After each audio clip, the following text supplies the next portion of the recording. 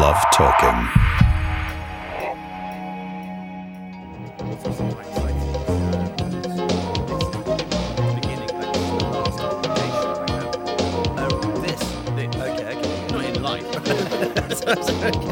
After this, I go walk into the middle of Oxford Circus, I take my clothes off, and I go, I'm free!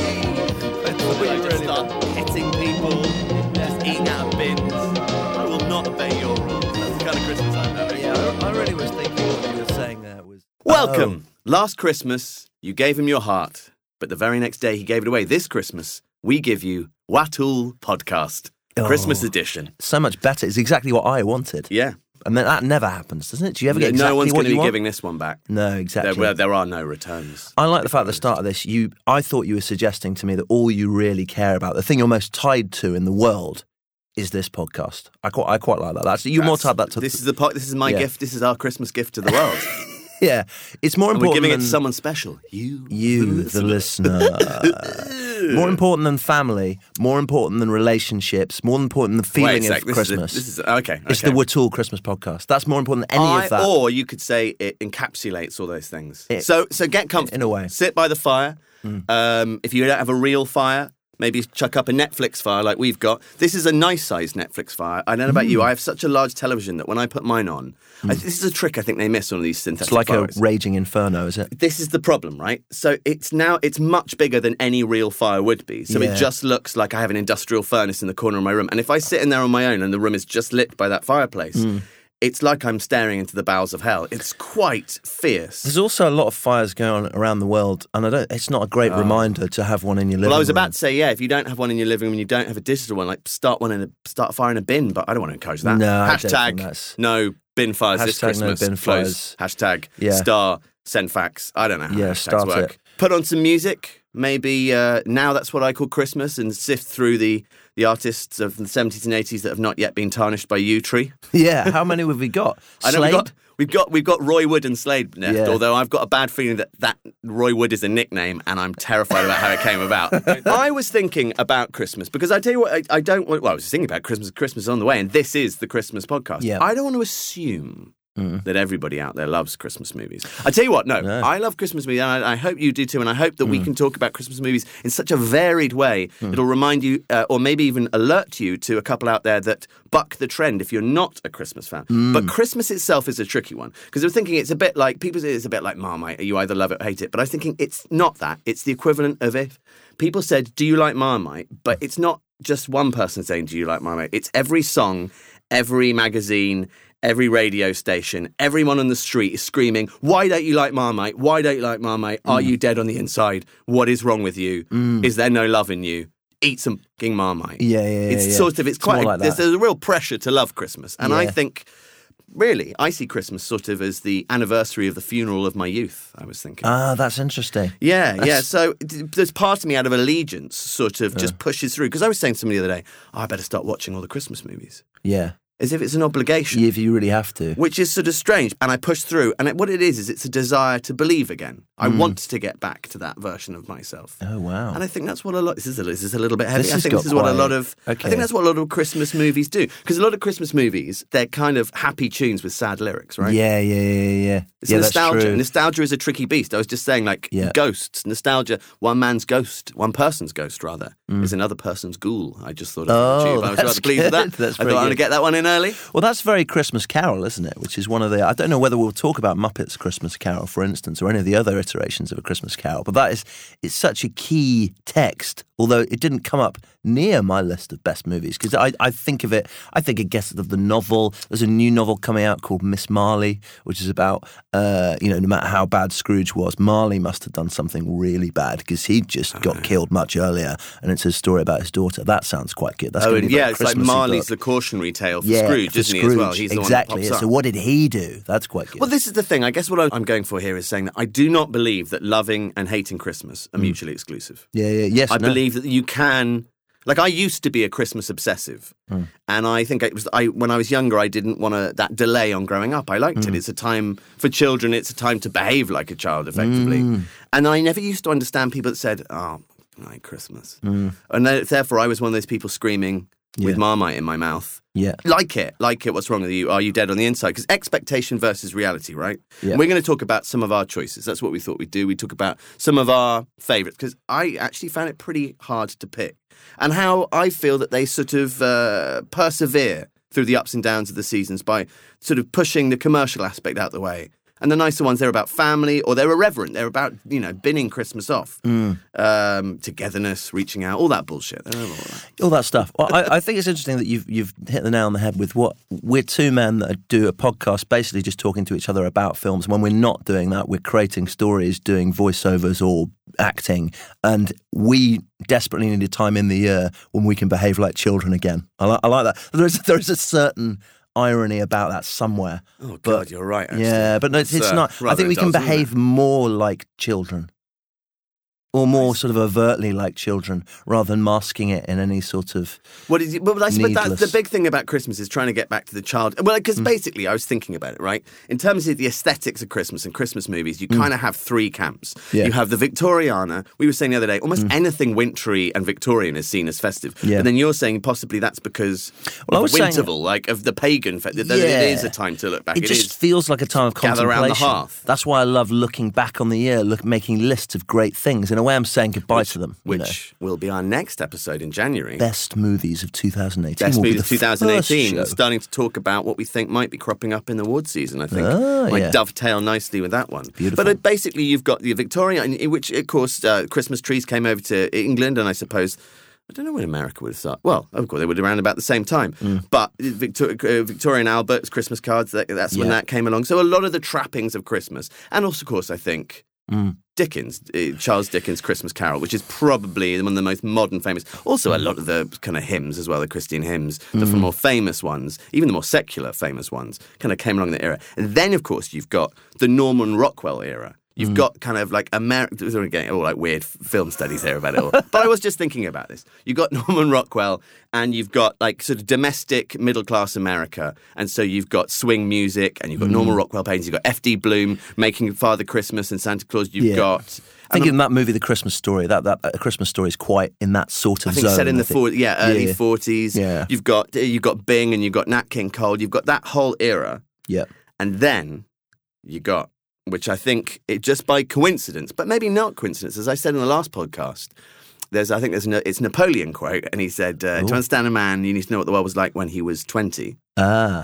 And I think to understand a Christmas fan, you've got to know what the world was like when they were an 8-year-old kid. And therefore, you've got the John Hughes Christmas. You've got the more irreverent 80s anarchic Christmas. Very much so. Yeah, there are all sorts of rich themes of Christmas movies. I like the fact, though, I think what I got from what you're saying is that, in a way, the Western is like, why Americans are obsessed with Westerns? Well, that's really their history stories. They don't have much yet. I mean, there's sort of gangster movies, that kind of thing, going back to the 50s, but really all their historical stuff is Western. Whereas Christmas seems to be also obsessed with its own inception, like with its own kind of beginnings and its own sort Which of I think really genesis. is just a testament to how enduring Christmas Carol is. I think it might really be no more than that. It might be we're just, Christmas is just so entranced with its beginnings that it can't stop going back to them. But I was trying to work out the other day why it is at Christmas, personally, and me and my friends come back round to all of the kind of 80s hits. Yeah. There's a fondness for those, and also all the 80s Christmas movies. I think we're going to be talking, both of us, about some John Hughes movies. Yeah. And all of the, if I was trying to pick, I think I had about 12 I was trying to pick 3 from, and 90% of those were 80s movies. Yeah. And I do wonder whether I remember years ago reading this, I think I mentioned this the other day, this great article in Vanity Fair. I can't remember it was by, sadly, because it was a long time ago. And it was about why we've been obsessed culturally with the 80s since the 80s. Well, there's been almost a perpetual 80s renaissance. But is that our generation? Well, that's what I always wondered. Is it because we're 37 and the innocent time we're going to recall, and we're going to like, music and go back to our first memories, which would be the 80s. But it does seem that there's been a constant 80s revival. They go, now the early 90s is back and people wearing cycle shorts. That will last about 6 months. And then people will get 90s. Or a week if you're Rihanna. Yeah, like it will just sort of go on a... And people, they'll get fatigued. I think, and the article argued the reason everything sort of stopped around about 1992 is because technology has moved so quickly, geopolitics has moved so quickly in that time, that human beings can only accommodate so much change in their lives, which is why architecture and fashion, I think I remember it said, in 1972, if a man from 1952, or a woman from 1952, young man or woman, walked down the street, you'd think they're in fancy dress. In 1992, if someone from 1972 walked down the street, you'd think they're in fancy dress. In 2012, if someone from 1992 walked down the street, you wouldn't notice them. Yes. Or 1972. We're still consuming different eras in some ways. I think so, but I think the idea is that there was a technological acceleration that happened around the digital age in the 80s. So that seen as the last slightly slower, slightly more gentle time. The last time that happened was the 1980s. This is a very philosophical way to start the show. I know, it is. I really enjoy it. Is this how it's going to be? Is it going to be this deep all the way through? I don't know whether I can... It might blow my mind. Well, I personally pick... we said that we pick 3 movies each. Yep. And then, maybe just chuck in a wild card if we think of one, a film that maybe... But I think 3 is enough. I'd like to discuss themes as well, and we've already got through 2 big themes. Christmas being nostalgic for its own beginnings is one. Yes. You also mentioned another great theme, which was Christmas movies that...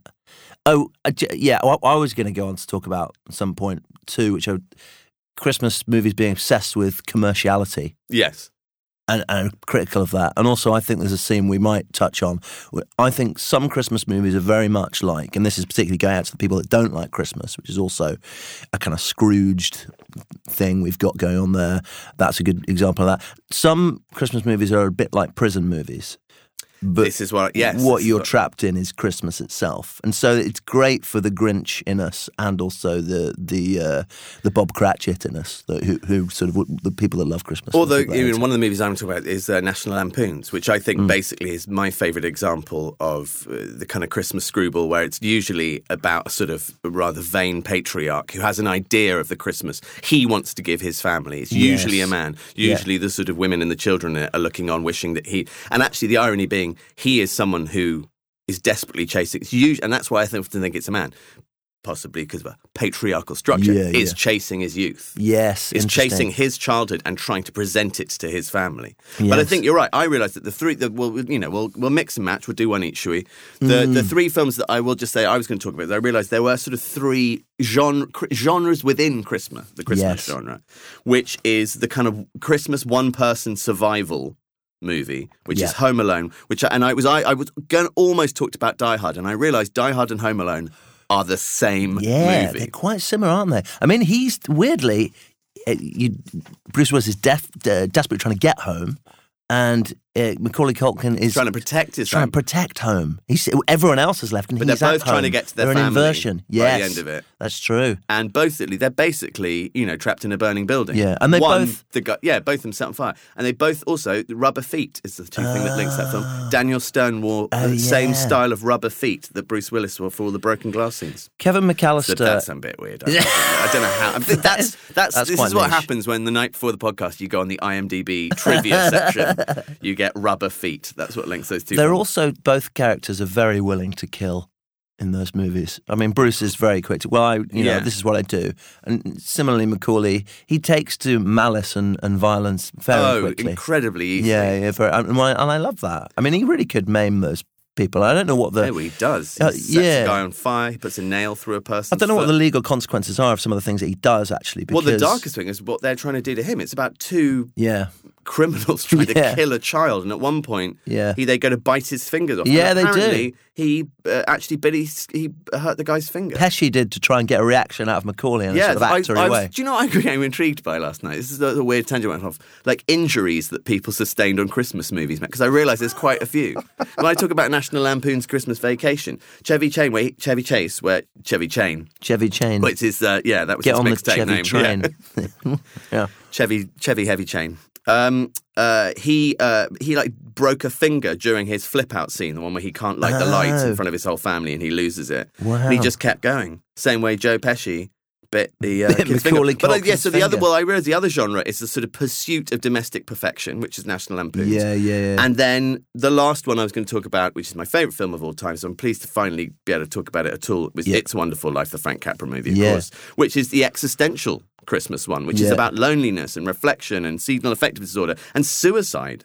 I mean, that's not even a parable or an allegory. I mean, it's all in that movie. And I think you're right. All three of those films are simultaneously walking that line of being cozy and Christmassy and rather commercial and putting forward all of that stuff, but also about trying to find through the mist of all of that, the other people's expectation of the Christmas you should have, the pressure people put on you about having a good Christmas, and the pressure people themselves put on to get back to that perfect Christmas that never quite existed. Is how do you settle? How do you find something good in the midst of all of that? You know, what do you really cling to? Because they're all survival tales, basically. All of them, you're right, are about surviving Christmas. And all of them seem, as the more you talk about it, seem to be made by, I mean, in that era, a lot of sort of middle-aged men, some women, are making movies which are really about, isn't Christmas the apotheosis of the pressure you put on yourself in your own life to just have a good time?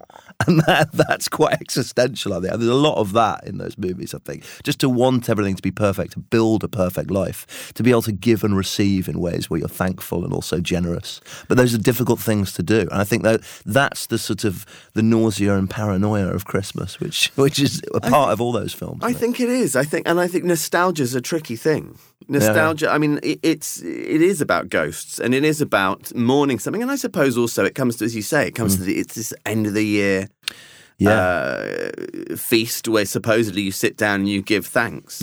But sometimes you get to the end of the year and you go, do you know what? I don't feel like I've got too much to be thankful for. But I had a thought, you hear some people say, I think you hear people potentially sort of going, well, I worry about these Christmas films or these Christmas images that are put forward, right? Because I think that it's creating something, a standard that cannot be attained by many people, and many people will feel even lonelier and that they will fall short. But I do wonder whether it's a little bit like superhero movies, or the way that people seem to. I'm not a massive comic book fan, but when you hear people talking passionately about how they came to comic books when they were younger, what it meant to them when they were a little girl or they were a little boy and they were marginalised or they were bullied or they felt lonely or they felt isolated, is that there is a dream, is that there is a perfect version. And actually, weirdly, one of my friends who I would say is the most festive, who adores the songs and seems to really believe that there's something purely good and untarnished in those songs. That's good. And in the movies and all that.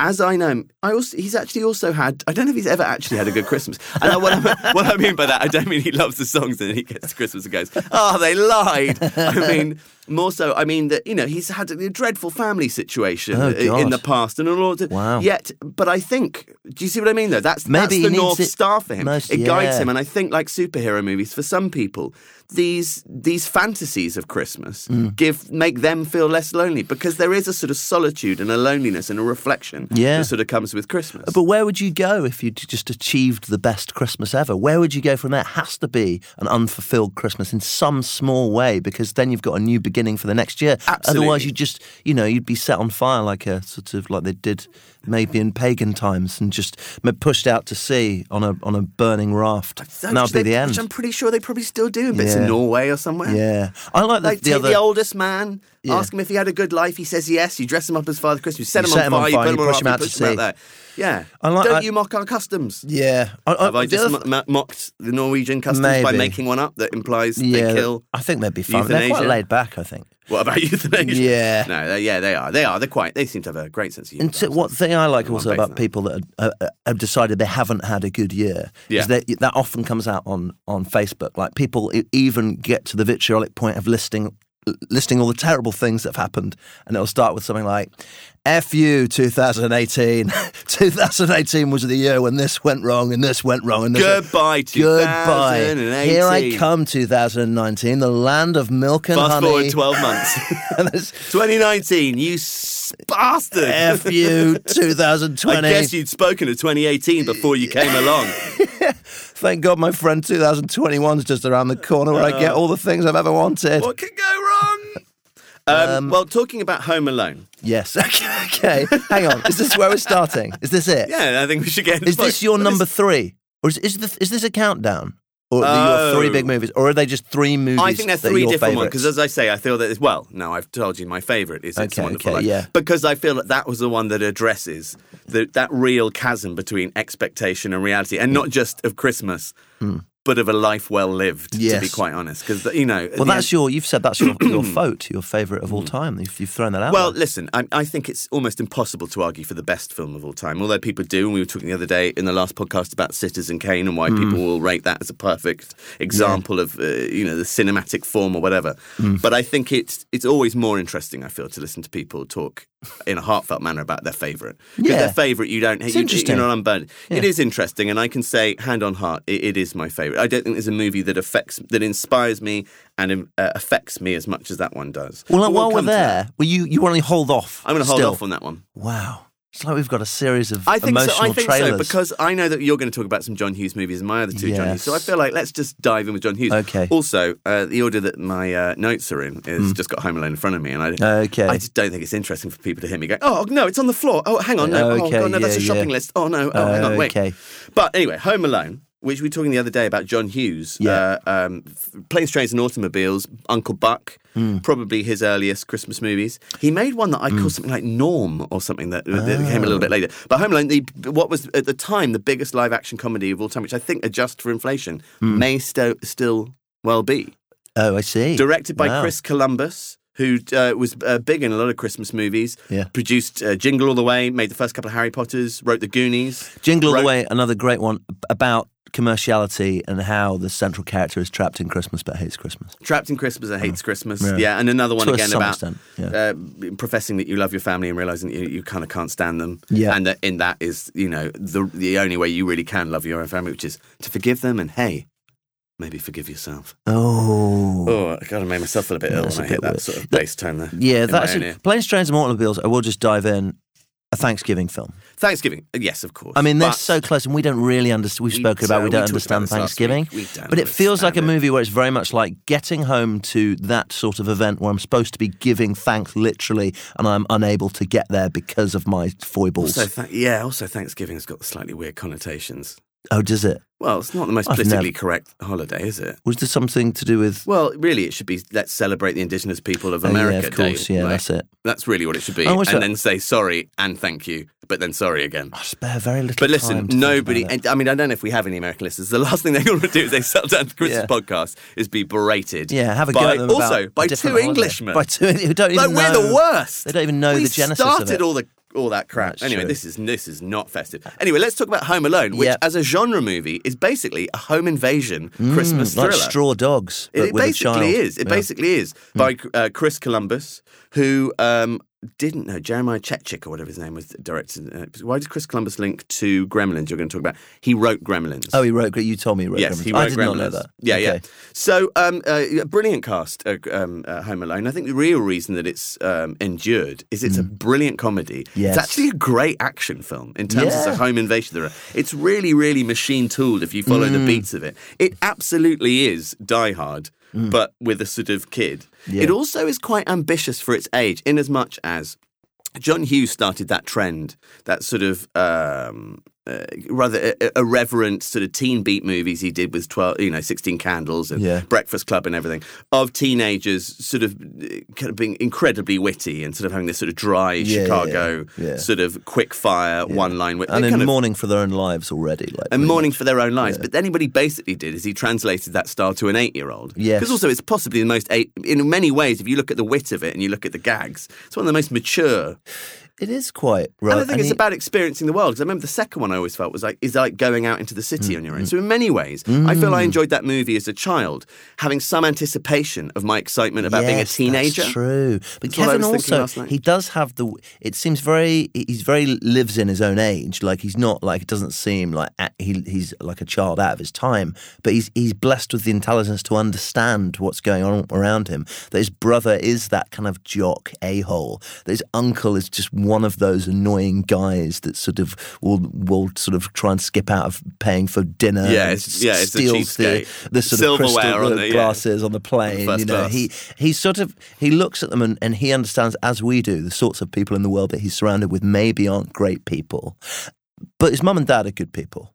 Well, and he wants to get back to them. So. I think the reason it speaks to a sort of precocious child as well is I think it's exactly that. It's the idea that you're too small to have any autonomy over your life, and you're told constantly what to do. But you go, I'm the only one who's not an arsehole. Yeah, exactly, yeah. And yet they're going, stop behaving like an arsehole. Yeah, I suppose it is that. It's like a sort of film about a guy sort of walking through like London, like everyone does, and being bumped into and jostled, and everyone getting in your way, but looking at you like you're in their way. It's got a very Christmassy feeling of like the angst of being in a crowd. You know? Yeah, but and again, it's his whole thing is I wish my family would disappear. And he wakes up and he thinks he's got rid of them, which is don't wish away your imperfect family. They're all you've got. Of course, so again is a riff on It's a Wonderful Life where he wishes he would disappear. Yeah. So wishing for everyone else to disappear.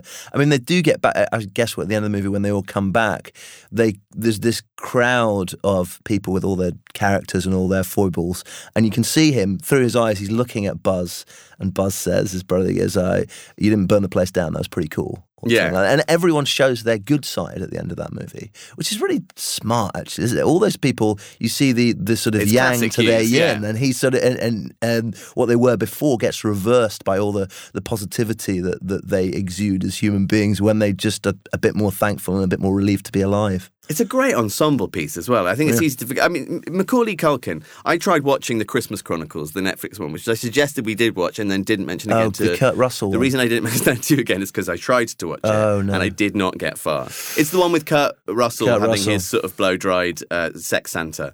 Wow. He's just too sexed up for Santa. Another one I tried to get through and was not able to get through was, I think it's called Harold and Kumar's 3D Christmas. Oh, I've seen it. Have you seen it? Yeah. I found that. I did find it quite funny. That feels like a film that... It has got loads of lines in it that reference the fact that this is 3D. This is cool where it's 3D, point. right? No, you're right. There's a lot of intertextuality. I guess. It's very meta. There's all this meta 3D stuff. Someone just woke up in bed and went, finally someone... Yeah. Intertextuality used in the wrong context. Brilliant. I love this podcast. I meant more the director. Oh, the Will Have Gone. Yeah, finally they get it. I tried to watch Jack Frost. Couldn't get through that. I mean, that is incredibly bad. I love that because it's so really terrible. It's amazing watching, one of our favourites here, Ratul, watching Michael Keaton try to indie movie act his way out of well, what I like is in the first half, he's trying to act he's trying to hover above the source material by just being so off the cuff and irreverent, where basically it's about a guy who's in a band and he never comes home to see his kid. And he's in a band with Mark Addy. Yeah. And they sing all the kind of Dave Matthews style thing. And there's constantly a bloke that looks like Guy Fieri going, we got to book these guys. They're going to set the world on fire. Who's Guy Fieri? They'll sell so many tapes. Who's Guy Fieri? He's that, the American chef with the flames on him who's always screaming. Oh, well, I don't know that guy. Yeah, an American chef with flames on him that's always screaming. I literally don't know who that is, you're going to look him up now, though, aren't you? Everyone should listen to How Did This Get Made, the podcast, if only for their episode on Jack Frost. They talk about, it's Jason Mantzoukas and Paul Scheer talk about terrible films, and the best one. We'll post that up, and please do, because I can't. I'd really like to listen to it. It's great. Well, because also the best thing about that film is Michael Keaton is barely clinging on in terms of, you can see him going, it's not a good time in my career, but I'm Michael Keaton, and he is Michael Keaton, and actually he does survive it. And I stopped about 5 minutes into them putting him inside a giant snowman outfit. They don't CGI it. There's a bit like he got all halfway and he went, oh, guys, so listen, from now on, right, it's a voiceover. And they went, yeah, about that. We ran out of money. And he went, you're kidding. What? Look, so he thinks but he can see I'm a snowman. No, it's worse than that, mate. We're just going to put you in a shopping centre style suit. Hang on, though. It is CGI. Are you saying, what if it was a suit? It's terrible CGI. It's really bad. I feel like they put a CGI mouth on a man in a suit. And I've got a bad feeling it might be maybe I don't. I'm worried that you thought that was very realistic, that you thought it was real, because it is terrible. As I remember it. No, the best thing about that film, though, is the tagline that Snow Dad is better than No Dad. Oh, well, I'm going to talk later on my choice of hidden, kind of forgotten Christmas classics, or rather lesser seen, is a film called The Family Stone, which came out in 2011, which the reason a lot of people don't know it's Christmas is they obviously panicked at the studios and went, right, we're going to market it as a Sarah Jessica Parker romantic comedy. And so they put a sort of rather incredibly condescendingly sort of pink, sparkly DVD cover on it. And it said, if you want, to get the ring, she must survive the family. And at no point is there a bit about her trying to get... There's like a bit where a boyfriend says, I'm going to give her... And it's a shame, because it's actually one of the best Christmas movies of the last 10 years. And actually the only one, for me, in my late 30s, that deals with that thing of being an older child. When the children are on the way, but, parents and grandparents are disappearing. And what happens when you go back home and you have cousins and siblings who are in their late 30s? And actually end up reverting to type. But anyway, we were talking about the great ensemble that is Home Alone, because you've got John Candy, Joe Pesci, you've got Catherine O'Hara. Terrific. It's incredible. That was my introduction to Joe Pesci. And so brilliant that Catherine O'Hara is like, she's got, in most movies she's brilliant characters, she plays these wild characters, but in this she's just the heart of the movie. You sort of see her. She's the heart of the movie, but she has some incredible comic bits. She does have some brilliant comic bits. When she realises the kids go. But also, Joe Pesci, I've just realised, he made Home Alone the same year he shot Goodfellas and released Goodfellas. So for adults going and watching that film with kids at the time, that must have been one hell of a flip. Because also he plays it dark. Apparently Daniel Stern, they couldn't afford Daniel Stern, so they shot it with another guy for a while, and then they brought him in. It's interesting that the person at that time in 1990 who was the big money was City Slickers Daniel Stern, a great actor. But Daniel Stern and Joe Pesci didn't believe that the movie was going to be a success. Wow. So almost, this is a rumour, supposedly there was disagreements on set. They just decided to play it like it was a serious movie, because I think Joe Pesci is terrifying. There's a scene where they hang a child on the back of a door. Yeah, that's true. But they don't hang the actual child. I mean, I'm sure that's what Pesci put a noose wanted around to do. him. Yeah, that was Joe Pesci's note on set. Yeah, that's and true. They just said no. We need to hang this kid. Come on, get let's a hammer hang this kid. We break his fingers and then I get a pen and I stab him in the neck. Hiya, pal. Hiya, pal. A very scary movie. Oh, that is very weird that he did that. I remember seeing that movie in the Odeon in Worcester when it was a big, one of those screens you can barely believe now. I reckon it was like a 600 when you had one seater. And my dad I went with a group of friends. My dad didn't sit with us because he thought that would be uncool for us. So he was... When you were 9 years old, that's really something sweet. Like that, yeah. It's almost like he understood what you would be taking from the protagonist's journey, which is basically, hey, I'll give you your space, but by the end, you might want your old dad back. Yeah, that's true. Just sort of what Macaulay Culkin goes through, which also, I just realised we didn't say the story of Home Alone. I'm assuming it's sort of in the title. I don't think a kid gets accidentally left alone by his family and end up, it's in a very big mansion house, and these robbers try and break in, and then he defends it violently against them. That's basically I like the fact that you've done that just for the one listener we have in North Korea who's not allowed to watch any culture, but certainly not Home Alone. They've just managed to get a pirate download of this. And their sort of their life is that they imagine the films that we talk about. Hey, here's a mad one, right? They put them on tape. Guess who I just walked past as I came in here? The young actor from Buster Scruggs who we reviewed last year. Oh, Harry Melling. Week. Was it Harry? Harry Melling, yeah. Do you know him? I know Harry, yeah, very well. That really weirded me out because he looked me right in the eye. And I was thinking, that's the guy with no arms from the film he reviewed last week. Yeah, that's quite Either strange. this is going to go horribly wrong or it's going to go great. I know, but you've got the John Williams score, you've got John Candy. Yeah, what would a Christmas film be without John Candy? I think what you were saying before I was quite interested in with the chain. It's got a lot of... Why don't more films have, because we love this, chain reactions in them? Like you set up a thing, it hits another thing, and that hits another thing.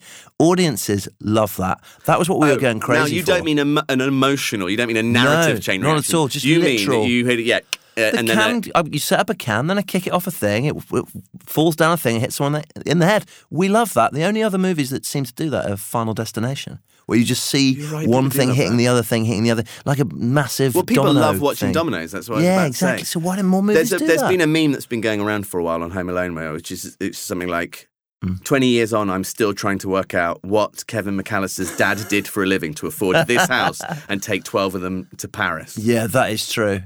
He was where they sit watching It's a Wonderful Life. Oh, don't they? Do you remember they sit in a hotel watching it? There's a couple of It's a Wonderful Life links, actually, because there's a scene in National Lampoon's, the next movie I'm going to talk about, after you talked about one of your picks, where they're also sitting watching that. And actually in National Lampoon's, the assistant director was Frank Capra III. Oh, is that so? That's his grandson. His grandson. I just found out, actually, I just got it in my ear, that Kevin McAllister's dad dealt in blood diamonds. So it's quite difficult, isn't it? And that was also Joe Pesci's description, and I heard that John Hurd was not happy about going with that. Yeah. But it just turned out that everyone was terrified of Joe Pesci, so they just did what the hell he said. But it does have that huge kind of, that marbled, kind of dry Chicago wit, with that kind of magic realism, I think, of it is sentimental, it is a little bit far-fetched. The gleam of coming of age. The gleam of coming of age, because I think I would describe in a weird sort of way, Home Alone really is like a teen movie. Because I watched the beginning of the Christmas Chronicles, and the real reason I just couldn't quite get through it is because I found the kids so annoying. Oh. And child actors. And why is it that Macaulay Culkin is so charismatic in that? And I remember when it was popular when we were younger, everyone go, oh, he's not a great actor. No, I don't know about that. You think he's great? Incredibly charismatic. He has large sections that are sort of, monologues, effectively. Yeah. He's not hampered by having to be too real, is he? So there's a lot of sort of winks to the camera and just sort of almost winks. Actually, I think he does wink at the camera, but there's a lot of that. It's not a movie that's more annoying it's not than a Ken Loach movie, is it? Yeah, well, that's true. Yeah, Christmas ho, like when you get like sort of sassy kids and things. You just want to throttle? Shall I talk about my one? I think we should. My number. Well, I sort of did a. Oh, go on. I just thought of something. Yes. Really quickly on Home Alone. Yes. I did suggest this, right? And then I forgot about it, and then I thought about it just now on the train. If all of these movies were a song, what would it be? And I thought if this was a song, it would be White Christmas, because he sings it at the mirror. Do you remember that? I'm dreaming of a white. Or it would be Baby, It's Cold Outside, because it's basically one of those slightly stranded songs, although that's one of the creepiest Christmas songs of all time. That's the one about, like, I've put something in your drink, or baby, I'm really dizzy. It's sort of that thing. He's trying to stop a woman leaving. Who keeps saying no. Basically, that's a song all about ignoring Christmas consent. Well, the only thing pretty dark. I know. When Tom Jones did it with the girl from Catatonia, did they flip it? They didn't. I think they should have done, but she just. I think they chose someone for that duet who looked like they could. If Tom tried it, she could come back at him. Fuck him up. She'd come back hard at him, I think. And on that bombshell, is that what you wanted to talk about? If it was a song. It would be White Christmas. Well, no, that's all I was going to say, because it reminded me at the end of Die Hard. Die Hard ends with Let It Snow by Dean Martin. Yes. And I thought that's kind of what these movies are. They're kind of late 80s, early 90s, sort of irreverent, anarchic movies that sort of riff on your parents' Christmas flicks. A bit like Gremlin and Trading Places. But yes, please, what's your first choice? Well, I wanted to choose... Actually, I flipped the script. I chose just a couple of things that I don't think anyone will be talking about. A couple of movies no one's interested in. Why not? But I'm interested in them. I want to talk about a double bill, because I think they kind of sit in the same area for me, of While You Were Sleeping and Serendipity. Interesting. Because I like both those movies. From that golden age of early 90s romantic movies and the Nora Ephron heyday. Exactly. Was she involved in either of those? She wasn't. I don't know. It feels like her influence is definitely on that movie. Certainly Serendipity. Actually, and to an extent, While You're Sleeping. The great thing about While You're Sleeping and why it's so different to the movies we've talked about so far is you have this... in a role that Sandra Bullock would make her own over several different movies, a sort of slightly screwy, kind of not put together girl who's just trying to find out where her life is going, and she's driven and she's brilliant, but she's not getting all the breaks that she deserves, maybe. And in this movie, the setup is that she sees a guy. She's not getting her love life. It's that sort of thing of it's the Aaron Sorkin thing of these people are incredible at their jobs, but they just can't get it right when it comes to love. That sort of thing. Yeah. But it's done quite. Is that a rather sexist trope? Do you think that's applied more to women in films, possibly? Here's an ambitious businesswoman. Definitely. It's a little bit like who's forgotten her emotional side as a woman. Yeah, slightly stuff like that. Sexist. Yeah, and it's also like, the idea of the type of like Flora woman would have, which a man would just find adorable. Yeah. But I think this movie sidesteps that because she's a very sort of independent character, and she just feels unusual. And in a lot of good Christmas movies, it dares to be a bit depressing, her life. Sandra Bullock's life in this movie, and it's only lightened up by seeing a guy that she finds attractive on the train, played by Peter Gallagher, wonderful Peter Gallagher, and his wonderful Peter eyebrows. Gallagher. Yeah, with those gorgeous Mr. eyebrows. Deeds. He's in Mr. Deeds. Great, yeah. Fantastic. Such a villain in that he's created an evil moustache that looks like a third Peter Gallagher eyebrow. Wow. Which is possibly even more overly articulate than his other. He also, could we say most famously was the Mattress King in American Beauty? Is that his biggest one? Oh, of course. Maybe? Yes. Anyway, brilliant Peter Gallagher. I'm sure he'd rather American Beauty was put up ahead of Mr. Deeds. He falls onto the... Frank Capra reference. He falls onto the tracks and is saved. And when he wakes up, I think Sandra Bullock saves him. He can't remember who he is and what his life's like. And they say, well, you have to be next of kin if you're going to come and see this guy. She said, well, I'm his wife. And then his family come along, think that Bullock is actually his wife, and then she has to play along as if he's this, not wife, rather fiancé, who he's never spoken about, and this is the first time Peter Gallagher's lovely extended family are going to get to meet Sandra Bullock, this fiancé they've never heard about. How does Bill Pullman come in? Bill Pullman.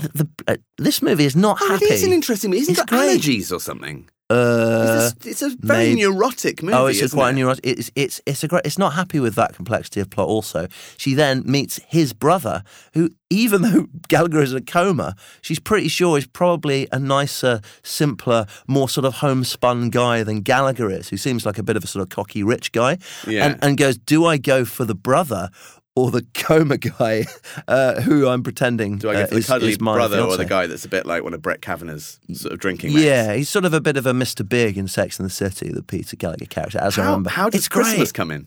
Well, it's all complete. It's a complete Christmas movie. And again, like Die Hard, probably more so. It's about trying to find a family and a place and a purpose at Christmas. And she doesn't have that Christmas family. They all come over for Christmas and all that stuff. And they're hoping to see him, but he's very ill. And it all takes place. It does have that sort of twisted fairy tale quality of a romantic. That's the interesting Christmas thing, film. isn't it, about all the kind of Christmas stories? And I guess it's sort of delineated the most clearly in Christmas Carol, which is Christmas past, Christmas present, and Christmas future. How do you make peace with Christmas past? How do you live in Christmas present and create a Christmas?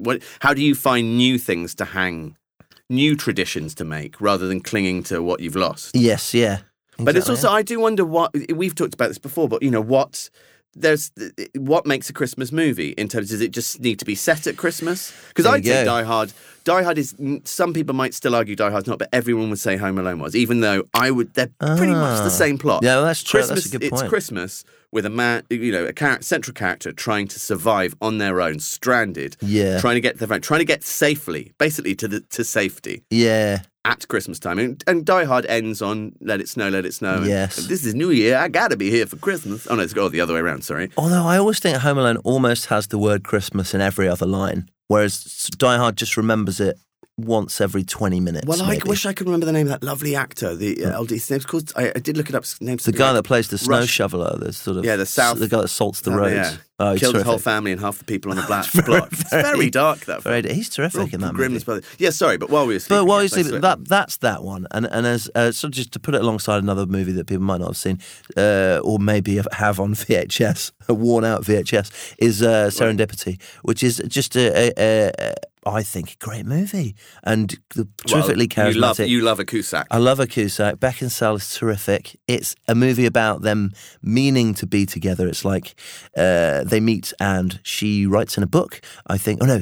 Yes, she writes her address in a book, puts it in a second-hand bookstore and says, if we're meant to be together, one day you'll find this book and have my address, which is hopefully the same. And of course, that's even more romantic as it ages, because any film like that, based on a lack of mobile, of social media. Friends Reunited or whatever. Like it just wasn't, Yeah, it's sort of... It's a bit like Road Trip is the other one the other day. Do you remember Road Trip? He accidentally makes a think about this as a concept. He accidentally makes a sex tape. Accidentally, as you do, puts it in a jiffy bag and posts it to his girlfriend in a different university on the other side of America, and they've got to erase the tape. It's such a stupid, weird plot. It's such a stupid, weird plot, but of course, sadly, just couldn't exist now. No. The same way Serendipity wouldn't. If I remember, he goes around on the book. Brilliant performance, probably breakout performance in a way, I'd say, from Cusack's old Chicago buddy, another proud Chicagoan, the Cusacks, and Jeremy Piven. Yeah, so the Piv is in... I mean, I love the Piv in Grosse Pointe Blank, and I can't remember whether this is pre or post Grosse Pointe Blank. But anyway, it is a very, I guess, sentimental and romantic. But we can take a bit of sentimentality at Christmas, and I think Serendipity is that great rom-com that I don't know whether anyone... Sheer charisma though of the lead. Yeah, I think they're just. It's a bit like I remember watching Hitch with Will Smith a couple of years ago with a housemate at the time. And we were just saying, if you saw those lines on the page, you'd realise that that's a hell of a feat. To deliver those with conviction, but also a twinkle in your eye, to make those palatable. And that's what those great stars do. And what's great about that is it's one of those instances where they're well pitted against each other. Beckinsale and Cusack are so yes, cool. And they're both very, very good at the knowing wink. They're both very, very good at undercutting the material ever so slightly. They are, but I think they leave that behind in this movie, which is more impressive, because I think they play it very, very straight, and it's just there's a sort of romantic desperation about it. I did notice that Amazon Prime had put both of those movies on as seasonal movies, as in their festive section. Well. So there you go. You're You're one ahead of the. You're about. Yeah, about the same as the algorithm that runs Amazon Prime. You're about the same, mate. That would be Happy a great Christmas. Quote about Happy this Christmas. podcast. Yeah.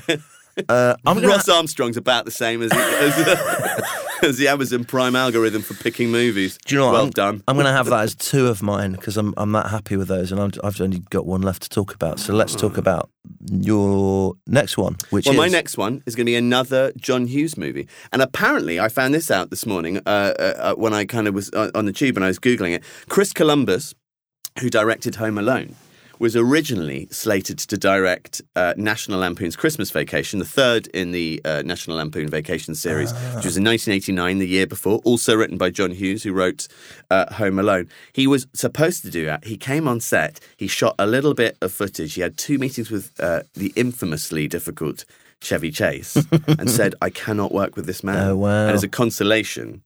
when he kind of tried to patch it up with Hughes, there you go. And it was Jeremiah. I'm afraid I haven't written down the gentleman's name. Jeremiah the Bullfrog. No, not Jeremiah. No. You care a lot about credits, because you were saying that you wished you'd remembered the name of... How random was it? Something really random. It wasn't that random, to be fair. It was someone that worked on the other side of the wind or Citizen Kane. It was like, I don't know. But I love this movie. I love the National... And it's about a father trying to deliver the perfect family Christmas, in short, basically. Yeah. And it's the Griswold family who... I think the original... It was John Hughes' original story at National Lampoon was a story called... that he wrote. He was a copywriter for Leo Burnett. He wrote called Vacation 59, and that became National Lampoon's Vacation. And he also wrote another story called Christmas. Christmas 59, which... and apparently they came to him and they said, "Would you write a thing?" And he said, "Well, look, I'll only do it if I can find at this point, this is a star vehicle for Chevy Chase." And I would say that's what it is. The movie at the time was not well received, I think, because in terms of those movies, the first one was so beloved. The second one's a kind of guilty pleasure, the European one with Eric Idle falling off his bicycle constantly and all that stuff. But the first one was really revered, and I think there was a feeling that number 3 was the real cash-in. What's interesting is I've always been a big defender of this movie. I noticed over the years in the sort of Radio Times when they'd give the sort of the Christmas guide and the movies that are on, almost year by year, it would go up by a star. So it's now seen as a 4 or 5 star Christmas film. It's seen as one of the best. I think because he gives such a manic, dominating performance in it that it is the best nightmare version of usually a father, because I think it is a sort of male vanity. Is it like a toxic masculinity story? Is it very 2018? Yeah, maybe it is actually. Sadly, I think it is. I think everything. I saw a little bit of but you know what? Hey, listen, someone was telling me the other day, and I wish I'd had the chance to listen to it so we could comment on it, that somebody was talking on Adam Buxton's podcast, maybe you were telling me about It's a Wonderful Life, and saying that they adore it, but they find it such a deeply sexist film that they can bear, which I sometimes find, which I feel like there's never a bad time to have a conversation about the what you take from a film in terms of the narrative and what it says about the time it was made in, etc., etc. True. But I do feel personally it is like shooting fish in a barrel to take something from 1946 and go,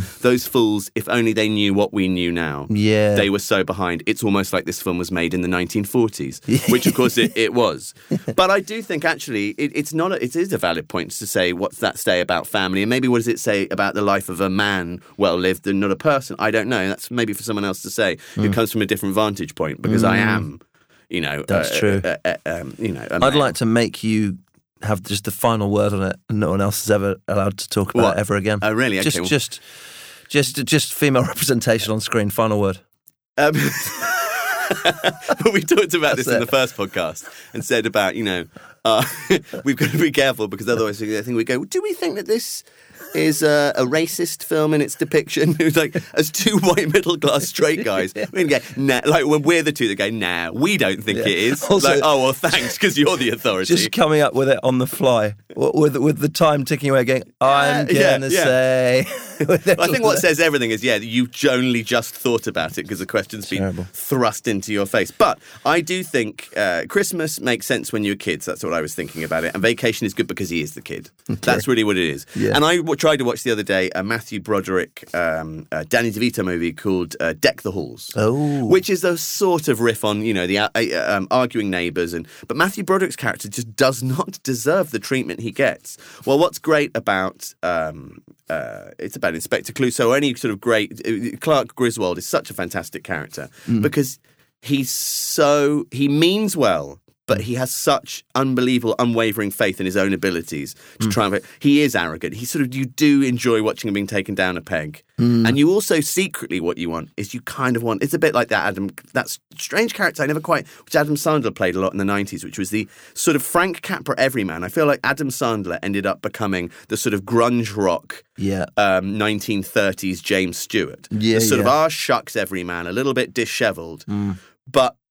who's pushed too far and ends up in the end making a difference and taking a stand. But what they sort of did, the Adam Sandler, is he'd just be like a bit of a bum who usually had like a sort of, sort of like payout from a company that has driven over his foot with a cab or something like that. Yeah. And then he'd get very angry at people. And that was a big... And then he would do that voice. He would do that voice all the time. I don't understand that voice. No, but you talked the other day about Planes, Trains and Automobiles. There was a sort of penchant for like movies in the 80s and 90s that were just about, like American movies, about just like men getting angry. Yeah. Like just ordinary guys being trod on who eventually just get angry, but it's never quite justified. So look, everything's about toxic masculinity. There you go. That's true. Well, it is. The joke always is on them. And it's like, why is that guy getting so... That guy's so wound up. That guy needs to have therapy. That's kind of the joke, but I just don't find it as funny as I Well, Anger Management's the one that actually hits that on the nose, and that's a very strange film. That's Jack Nicholson and Adam Sandler. The one I like is Cable Guy, which then runs with the darkness. But this is the thing, I think this is what makes this movie, is the incredible slapstick. And I think also, I remember some of the reviews people used to say about this film, well, it's just a load of sort of sequences, it's a load of stuck together, a load of kind of Christmas mishaps. That is Christmas, though, if you think about it. A load of slapstick where people are trying to create the perfect thing out of loo rolls and old bog rot and presents and things they bought from the petrol station, and it just doesn't quite add up. It never does, and it never will. And I was thinking that sort of Christmas, tends to be like about people growing up or not growing up. Characters who sort of haven't grown up, like Elf, and how we can all learn from them. And the idea that we can all try and go back to a child's view of the world at Christmas, which is, I think, what people want to. They want to return to that sort of Christmas past and its half to. Or characters who can't be young and have forgotten that side of themselves, which would be any version of the sort of Scrooge thing. But there's a Brian Doyle Murray. Is in it as who's the fantastic boss, his evil boss in it, who is kidnapped by Cousin Eddie, Randy Quaid. Possibly my favourite Randy Quaid performance. That's a big call. What I like about Ross laughing at that is I can't tell if he's laughing because he's going, how dare you? Or he's going, name other Randy Quaid performances that you love so much that the way you said that justifies...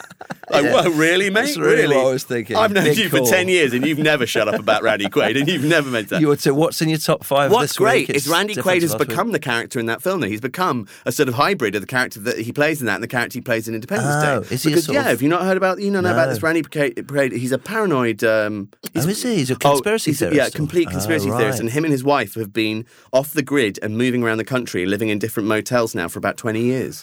He's completely loopy. There was an article, again, in Vanity Fair. I only remember the really weird ones that seem to... And he plays Cousin Eddie, which has got the famous line, the shitter's full, which is what he yells on Christmas morning as he's sort of pouring the sewage from his RV into the thing. That's National Lampoon's Christmas, isn't it? I think that is. You got any other closing thoughts? I'll tell you what, I've got a couple of little facts on it. Okay. I've got a couple of facts. It's the same house as the Christmas movie, I would argue. Yeah. Lethal Weapon on the WB lot. Oh. I would say it's about the... I also wrote that it's about the generational incompatibility of Christmas. Yeah. But the fact that everyone is chasing something that they claim they did better another time but have no actual proof that they did. Yes. It's about the exhaustion and the build-up of Christmas that will always give rise to a sort of damp squib at the end. And I was also going to say, here's a good fact. Juliette Lewis is in that movie just before she becomes the indie 90s Juliette Lewis we all know and love. Jonathan Lipnicki plays her brother in it. Wow. Have you seen The Connors? Do you remember that movie, The Connors, where they're lovers? No. Only a couple of years later. Jonathan Also, Lipnicki. their yuppie neighbour is Nicholas Guest, which is Christopher Guest's brother. They're so niche. I know. And I said... That one guy in North Korea who listens, he doesn't know any of these people are. He's trying to put all this jigsaw together and he's going, hang on, and which film do I watch? He's calling all his mates. See if they can remember Jonathan Lipnicki. Do you know what? I talked to this guy a while ago. This is really going off on a limb now. And he's trying to make this a film. Maybe I shouldn't say. Anyway, it's really good. It's about these kids who listened to rock and roll when rock and roll was banned by recording it on a long antenna they built from Miami. Do you know what? I'm not going to tell the story too much because it's an amazing idea and he's trying to make it into a film and I don't want to give it away. Anyway, I've realised we might inadvertently be creating the movie equivalent of that. But because I think we might possibly have some pirate radio listeners managing to get this past the government censors listening in North Korea. Yeah. To this podcast, who were then in their head, because the idea in this movie is that they'd never seen a Led Zeppelin t-shirt. They'd never seen what the bands looked like. Yeah. So they created the merchandise and they created the insignias. Yeah. These guys who've never seen Christmas movies or Hollywood movies will be listening to me talk about Christopher Guest's brother and the best Randy Quaid performances that exist and going, right, okay, I'm going to assemble my idea of how of the sort of Hollywood progression of the last 100 years. With this totem to Jonathan Lipnicki. And I tell you what, one day we will get them on the show. Yeah. And we'll go, there. Would you please explain back your favourite bits of the last 50 years of Hollywood filmmaking? And have you finally seen and worked out that Jonathan Lipnicki was the child in Jerry Maguire? Because that's right. That's a Jonathan Lipnicki, isn't it? Oh. Guess what I got wrong? Jonathan Lipnicki is the Lithby one. Oh, yeah. I meant Jonathan... Oh, it's another... Oh, God, the one from Big Bang. Big Bang... I know the guy. Jonathan Galecki. Johnny Galecki.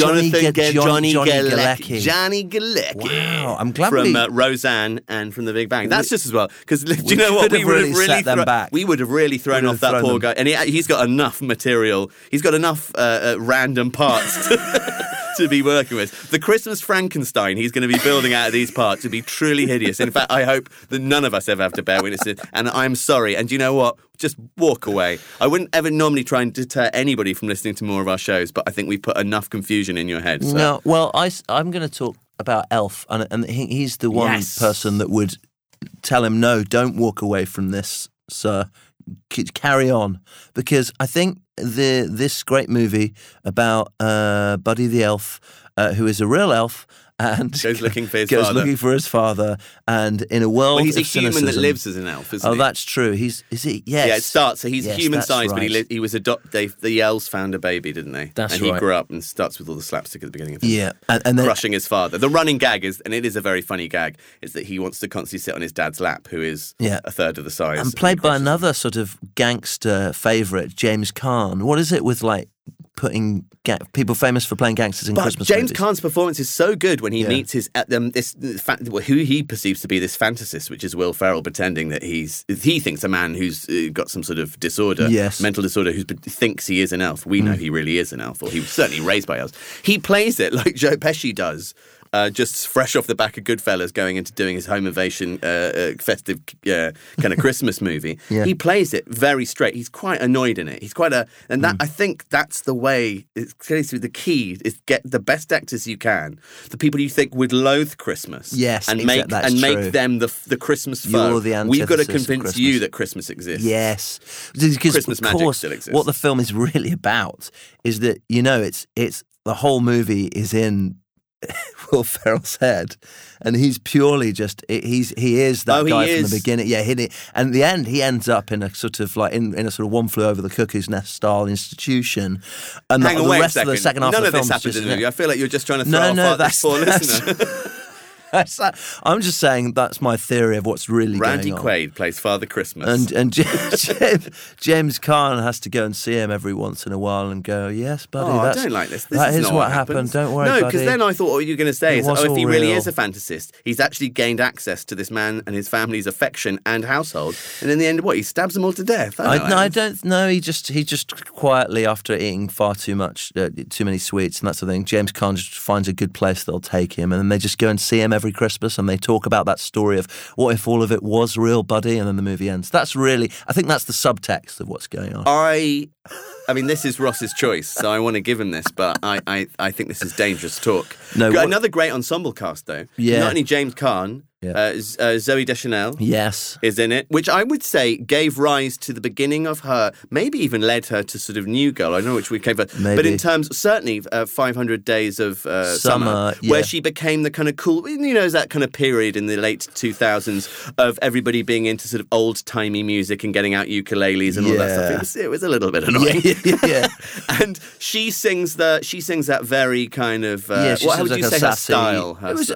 That's the thing. That's why. If we're talking Deschanel, I think when you go back and watch it and see that she's a kind of became a bit kooky. Certainly was very kooky for a while in a sort of alt country folk way. Yes. She's not quite like that in the movie. She's genuinely sort of like she's got blonde hair. Down. She's a bit. I feel like they dyed her hair Christmas. blonde and they went, see, blonde hair. She's kooky. She doesn't have a fringe that covers her eyes. She actually plays it quite realistically. Does. She's not that kooky. There's one bit where she sings well, which sort of represents a sort of different side of her character that she never really brings out, because most of the time she just sort of she's having her own problems. She's not like that against Christmas, but she's not into it either. She's just doing a job. So it's quite well played. That it's definitely another film that tries to convince you that there is still some magic left in Christmas. That's what it's really about. It's about when you go to a place like in this case New York, which is full of sort of once happy My children. My favourite gag in that angry. is the world is that he's so literal. Sorry. Yeah. Okay. Well, no. It's that there are all these. So when Buddy meets New York, there are these brilliant literal bits. When there's a bit with a coffee shop that says That's best coffee in the world. Best coffee in the world. And he runs again. He takes her there on a date, doesn't he? And he puts a blindfold on her. Then he gives what does it taste like? A crappy cup of coffee. Which I really wanted to. There was also, I went to Harrogate the other day, and there was a world's greatest coffee sign, and there were a bunch of well-heeled elderly people in there. I really wanted to go in there and shout, guys, you did it! And I didn't do that. It's my favourite Will Ferrell performance, ranked alongside Anchorman. It's pretty brilliant. He's great in Old School as Frank the Tank. This is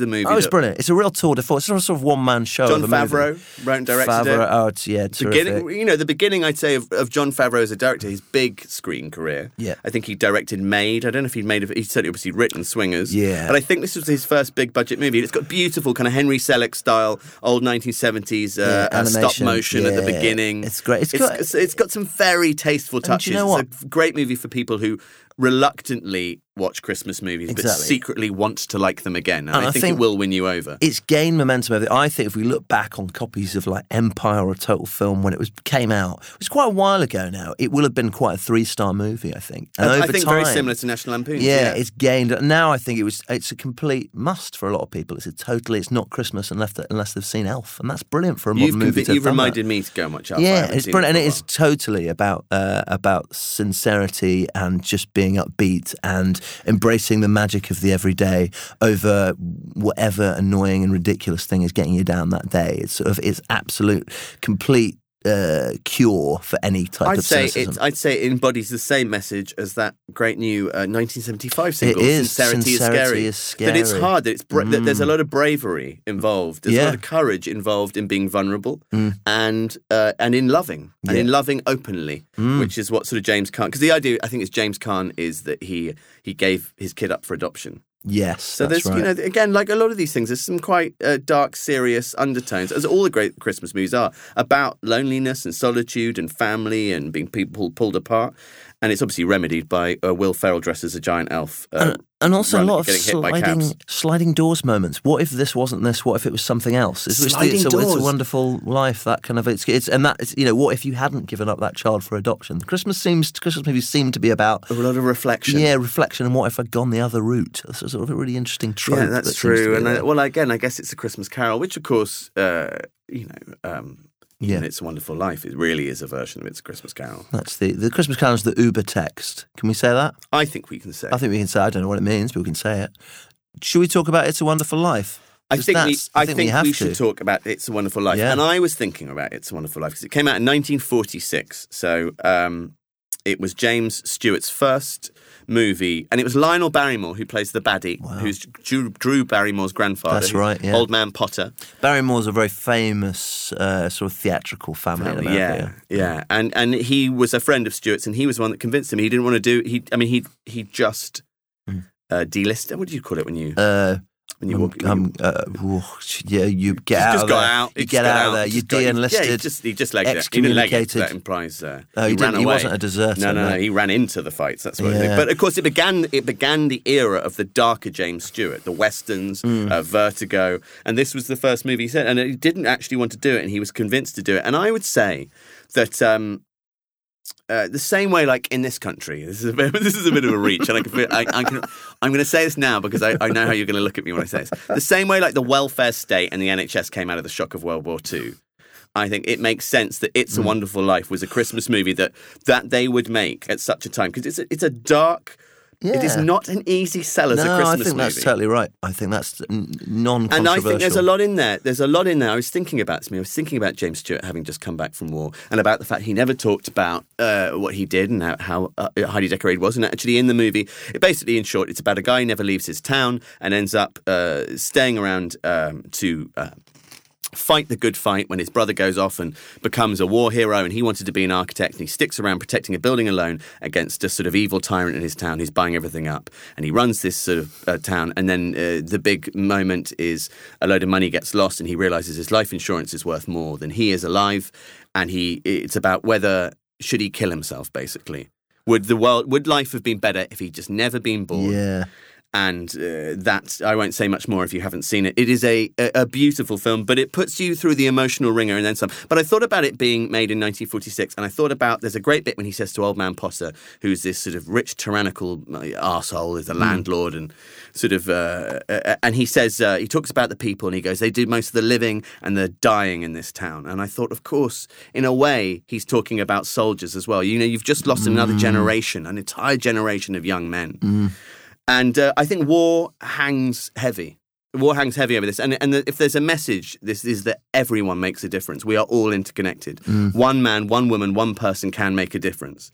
And in fact, one of my favourite things about It's a Wonderful Life, and if people might not know this, is it was a big flop when it came out. I think it was deemed too dark for audiences, wartime audience. Just finished the war, because it is. And also there's a massive blizzard. It was an incredibly cold winter, the winter of 1946, and it was a huge flop.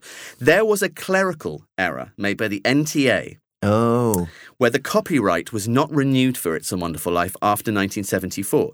What that meant was that you could show that movie for free. No one owned the copyright for about 20 years, I think, until they got wise. But what that meant is a movie sort of slowly, by word of mouth and repeat viewings, and it became incredibly popular. And there was actually a channel in Germany, famously, that shows it every year at the same time and has done for 50 years. And that's what sort of led to it becoming incredibly popular. So it was public domain. It was like open source, like the internet. And that's how it sort of. It wasn't popular at the time. It came out of the taps like water. It was free, like. I think people just put it on if John Craven didn't turn up to record just go straight to It's a Wonderful Life. They go, just put the last 20 minutes of It's a Wonderful Life on. And I love the fact that you were saying, like, he's... Do you love the fact that I mentioned John Craven? Oh, John Craven. Our listener in North Korea has just John Craven. How does I really hope you don't go down that madman's wall. How does he fit into this? Like a psychopath's wall, or the man trying to catch him? You know, they've got that thing at the moment of Rees and Mortimer. They're sort of celebrating Rees and Mortimer on the BBC.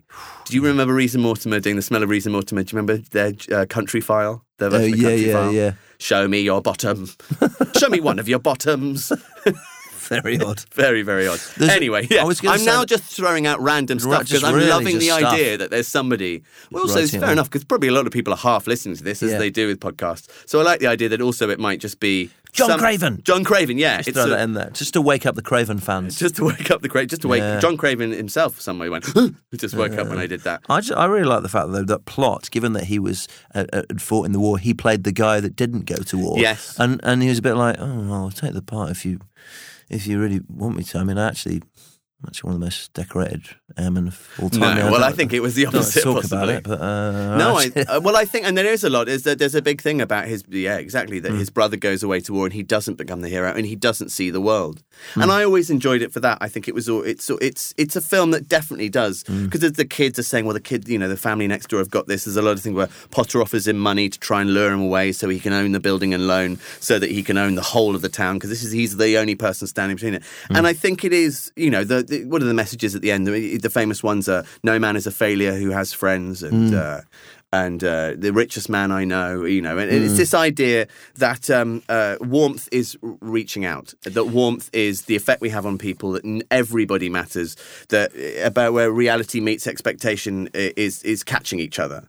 It's a bizarre and I think that's thing. an important thing at Christmas. Invisible people feeling invisible and feeling that they don't matter. Yeah. So it tackles some big things. But I should just say it has the happiest ending, and I don't care if you know. No. It puts you through the ringer, and it takes you to this place, and it does become rather fantastical. It does go on a sort of Christmas Carol journey where an angel shows him what would have happened to everybody had he not existed.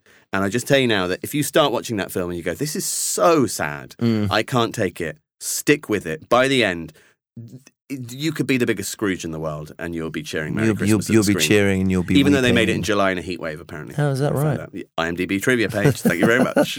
Shouldn't say that because those look like I've cherry-picked these. It's interesting post-war as well because you could certainly say that was a time when there was a sort of stoic generation of people who were uncomfortable even with celebrating the nature of their own sacrifices, looking back on it and going, oh, I'm a decent person actually, because they didn't engage with their emotions in the same way that we do now. It was a kind of thawing of a sort of national psyche of going, actually, we can sort of celebrate the things that we've done and look back like we do in contemplation at the end of each year and go, actually, no, we're good people. Just because not every day is about getting what I want or some days are tough, it's still the things that we do matter to people, the interconnectivity of the one thing one person does for the other, of realizing things people do for you and the things that you've been lucky enough to do for other people that mattered is really important. And that's a very different message now when we're very touchy-feely people and we share all our images and our emotions on Instagram stories, that sort of thing, I think so, and I think in the movie you're right. I think possibly what's happening is the film is very clever in how it is sort of dealing with the emotions that would have come after the Second World War, that possibly James Stewart himself might have been facing about what he went away and did. Yeah. And there is a nobility and there is a romance in survival, in everyday life, in everyday endeavours. Yeah. And I think I didn't really click it together very well at the beginning. But when I was saying about it made me think about the welfare state, or it made me think about all that sort of stuff. There was, for a moment, we're talking about Christmas being a period of reflection. There was a decade or so when there was a real desire suddenly to help each other. There was a brief utopian bubble, which of course was the aftermath of so much death, which was tended to be the common man and woman at the hands of the Mr. Potters of the world. That's what the arms race was. That's what caused the First and Second World War. So I think it's an incredibly, incredibly poignant movie with a message that actually is about as anti-capitalist and commercial, not anti-capitalist, sorry, anti-commercial as you can. Yes, yeah, exactly, yeah. There's a lot of filmmakers just fighting the good fight for sort of the lack of commerciality of Christmas, trying to find the sort of core of what Christmas is, when I think maybe Christmas was created as a commercial event, quite possibly, or at least popularised so in a lot of countries. But the fact that artists would be going, now hang on, there's something at the core of so much more. Something more at the core of this capitalist event. That and then someone really walks in with a tin of roses and everybody just ignores that person. But the impressive thing is they have found it in that movie, and that is there. And if you want to find it ever, you need lifting up or thinking, trying to find the meaning in anything, I think you just watch that movie and it's sort of just so beautiful. Well, and I think it's the one Christmas movie that really dares far more than Scrooge, if you think about it, because he's a miserable sod who has everything, That's and true. yes, okay, and realises he had nothing, and I see as a metaphor, an allegory rather, what that does for people. But this is about a man struggling to find a reason to live because he feels that he has failed. And yes, possibly on those levels, as a provider, or he's failed because he hasn't been able to take the holidays or get the car that his kids want. But it's about far more than that. It's far more existential. It's a man battling for his soul. Yeah, it's self-fulfillment. And what's more Christmas than that? Yeah, it is. All these movies are about self-fulfillment and self-realization and going, I've been chugging on, like, the day by day doing my thing, but where am I now? And am I in the right place? And what should I be doing next to do the most meaningful thing? And the original Bert and Ernie are in it, of course. Oh, is that right? The cab driver and the policeman, yeah. Do you remember? Do you know, I wish I knew off the top of my head. They were called Bert and Ernie. Such an Ernie. incredible ensemble. And also a beautiful script by Frank Capra, as ever. I mean, that guy was... If you want to talk about John Hughes, there's no way that John Hughes isn't a slightly sly...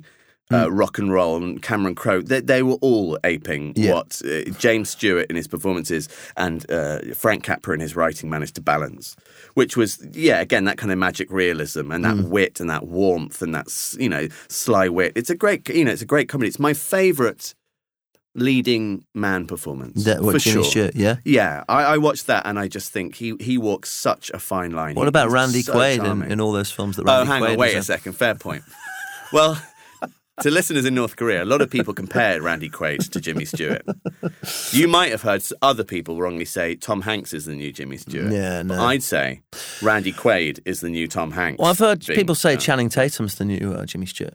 I think this is unfair now. This could really do us a disservice. Yeah. Firstly, somebody might write in and go, I am listening from North Korea, and not only they might factually correct us on things we have got wrong. Go, you snide, I've seen all these films. What's that? Be Kind, Rewind. Like, what you think you're going to create? Like this idea that I'm so misunderstanding what you're sort of saying. What? Because and then factually correct us. I think it's maybe also we might just be misleading listeners in general. So maybe we should stop. It was funny in that diatribe. I call it a diatribe. Hang on, was that my one? Yes. You can't accuse me of a diatribe on air. This is an hour-long diatribe in itself. Be Kind, Rewind was mentioned, which is, weirdly, the film that makes me cry second most after It's Wonderful Life. Did it make you cry, or did you not? I think other people did not find that at all for Be Kind, Rewind. They were moved by it at all. I was so moved by the end of that movie. I am going to go and see It's a Wonderful Life. It's a Wonderful Life, I think I first saw it at the cinema. I got taken to see when it was at Riverside Studios and they started doing their BFI and places would start showing it. I got taken by my dad as a teenager.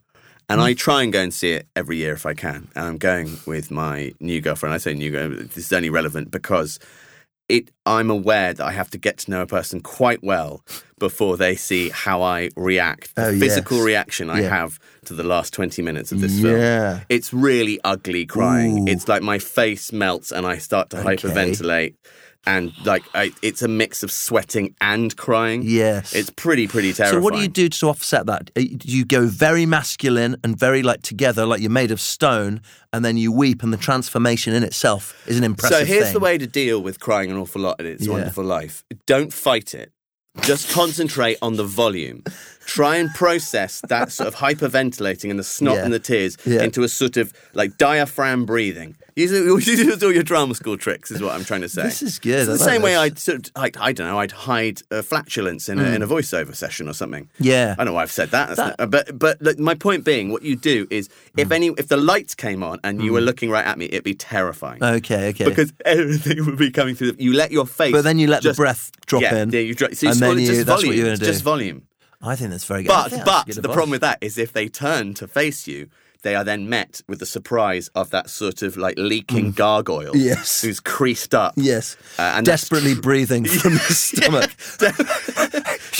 Having full contractions. And that's really not very attractive. So also I've just given a disclaimer. I've said, look, I'm going to go to pieces. Okay. Don't worry, I don't have issues I've not told you about. Right. This is just a cathartic experience. And and I'm in touch with my emotions, and you're not. Then he'll catch you watching Office Christmas Party and having exactly the same reaction. I liked Office Christmas Party. Well, that's funny you should say. I watched the other. I thought it was good fun. That did you? Yeah, because what I loved about it, it's got one of those brilliantly ridiculous premises where they really ally. The plot is basically Really, it's a thing about they've got this guy. They're going out of business. It's Porky's. It's like Animal House. It's that old thing of we're going to have a keg. We're going to have a keg stand. We're going to have a keg party. This party has to convince a guy who is a family man. Kegel. No, Kegel's not. Kegel's there. No. I don't know what that. Jason Kegel? No, I know what Kegel is, and the listeners will. And the fact that you don't is really sweet. Okay. They have to convince him through a party. This guy is both a family man and a businessman and a party man. And all those things he can be convinced to go into business with them by having that party. Well, it's that they already discover their inner child, don't they, by taking a lot of cocaine? They do, but really what I love the fact that the plot is really, which is a guy that doesn't exist really, because in so many movies you think about again like Old School, and that's Will Ferrell going from being a family man and turning into a party guy.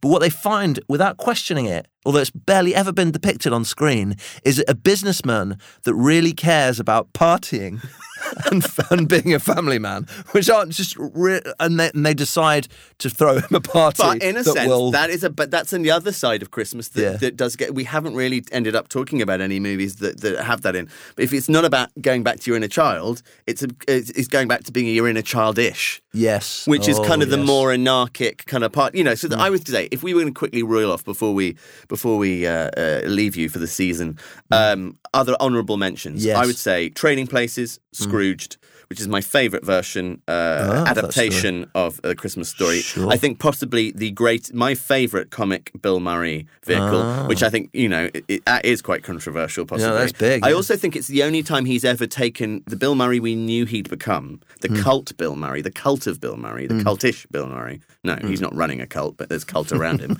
and kind of married it to a big popcorn movie, and that's thanks to old Richard Donner, who made A Lethal Weapon, another, I would argue, great late 80s Christmas set action movie. Trading Places. It's got to put Trading Places in there.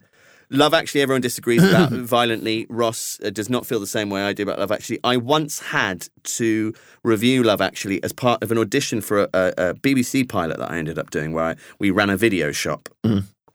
And so they needed to see, there were lots of bits that might be me talking about movies, so they put me in a boardroom and I had the flu. It was the day before Christmas Eve, I remember, about 10 years ago, and they made me stand up and give the case for Love Actually or against. What was it in brief for? What's your case for in brief? I wish I could remember now. I said it's like when you go into, this was 10 years ago, like an Esso garage and you see those Christmas compilations.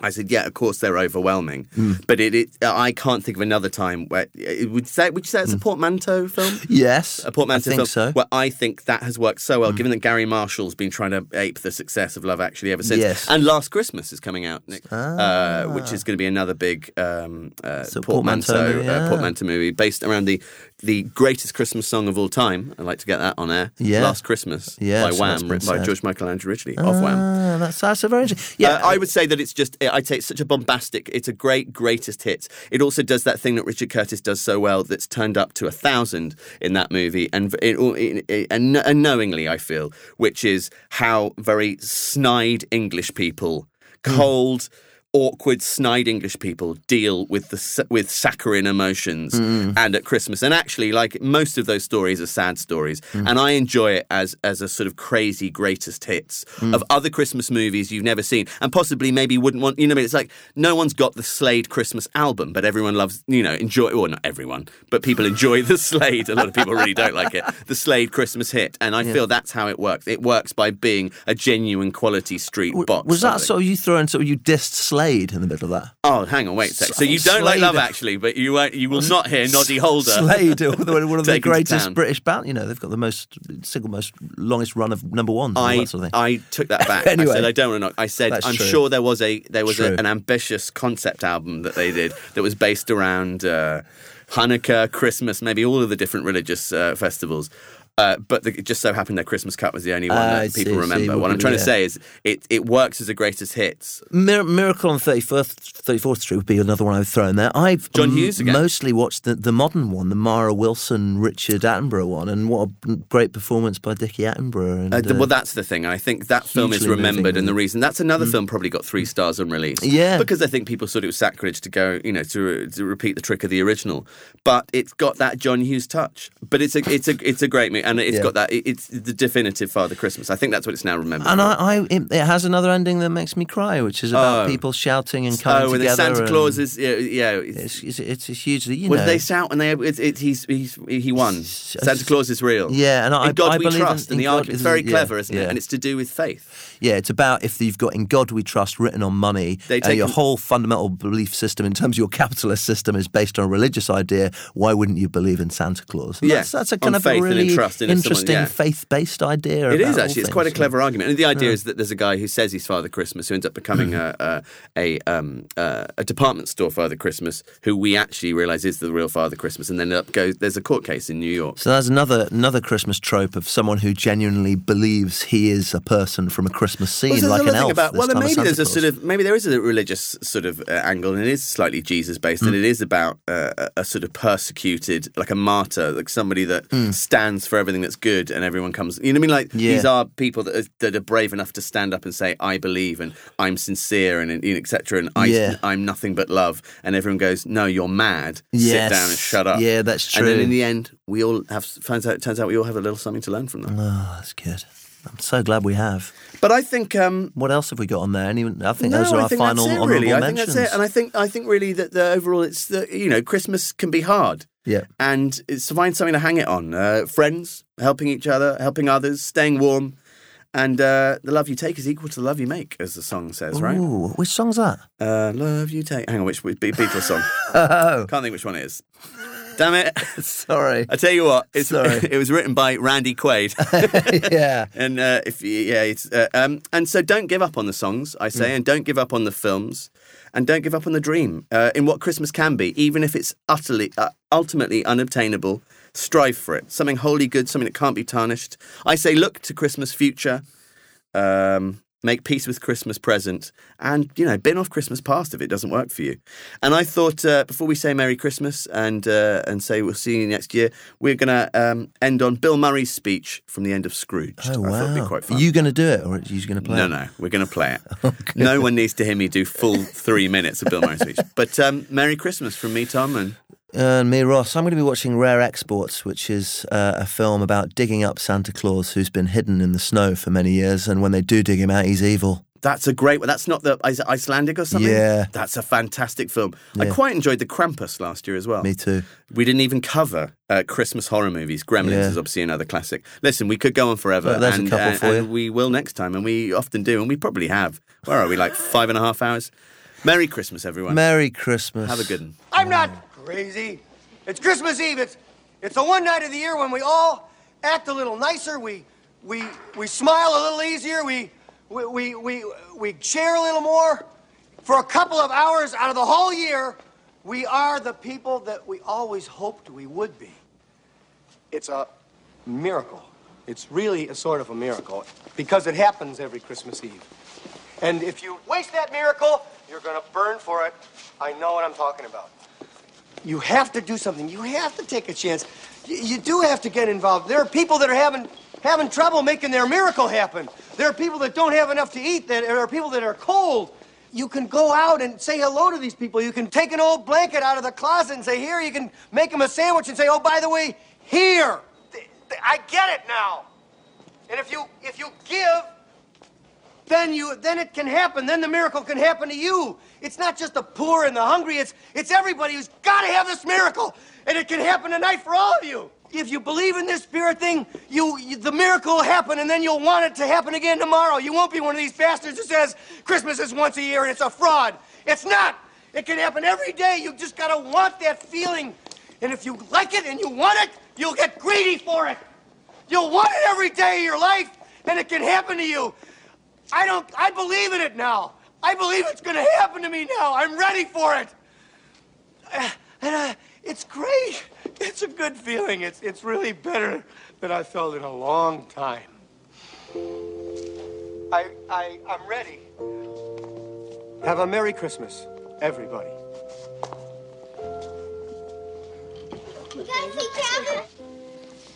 Did I forget something, big man? God bless us, everyone.